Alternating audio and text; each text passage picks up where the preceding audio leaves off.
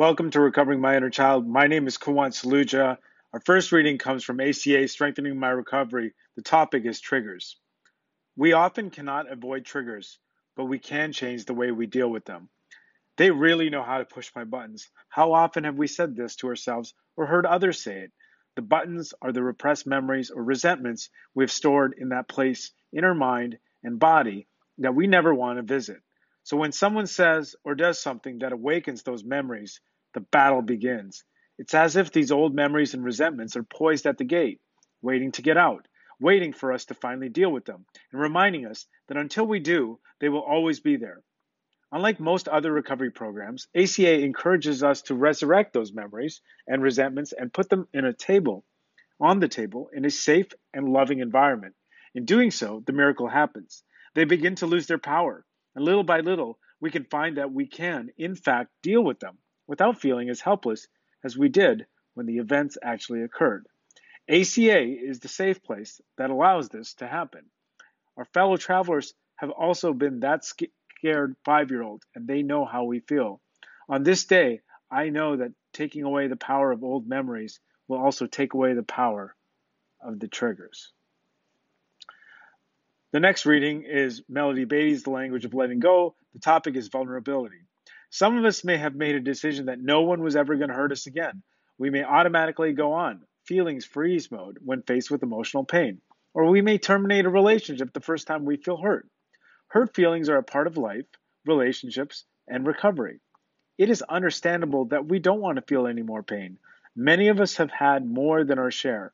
In fact, at some time in our life, we may have been overwhelmed, crushed, or stopped in our tracks by the amount of pain we felt. We may not have had the resources to cope with our pain or take care of ourselves.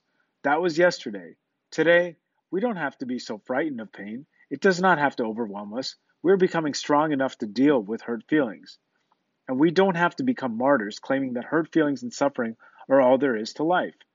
We need only allow ourselves to feel vulnerable enough to feel hurt when that's appropriate and take responsibility for our feelings, behaviors, and what we need to do to take care of ourselves. We don't have to analyze or justify our feelings. We need to feel them and try not to let them control our behavior. Maybe our pain is showing us we need to set a boundary. Maybe it's showing we're going in the wrong direction. Maybe it's triggering a deep healing process. It's okay to feel hurt. It's okay to cry. It's okay to heal. It's okay to move on to the next feeling when it's time. Our willingness and capacity to feel joy will eventually match our willingness and capacity to feel hurt. Being in recovery does not mean immunity from pain. It means learning to take loving care of ourselves when we are in pain.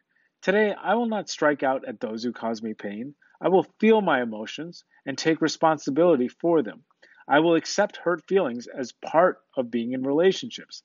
I am willing to surrender to the pain as well as the joy in life. This one I'm going to have to revisit a lot. There's so much here, but that part about always accepting the pain and not rejecting and denying it, but also realizing that hurt feelings are part of being in relationships. And I think sometimes not wanting to feel the pain, can preclude not wanting to feel the joy.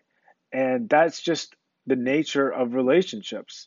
And, Melody Beattie really seems to understand life and explain it to a way that people in recovery, I think, can understand a little bit more, because I thought the part of life is not making mistakes. As a perfectionist, there's just something you can do rather than accepting that there is pain.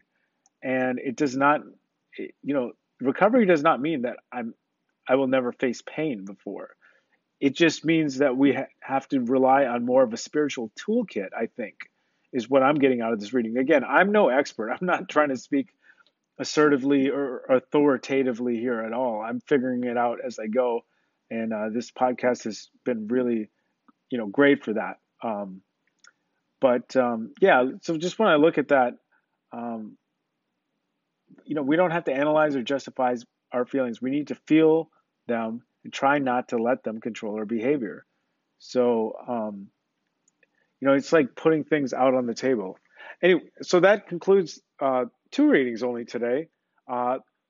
that concludes this episode. Until next time, this is Kawant Saluja reminding myself to pause. Could certainly use that today. To pause, because that is where God is. To love myself unconditionally. And, as it says in Melody Beattie's reading today, to feel my feelings.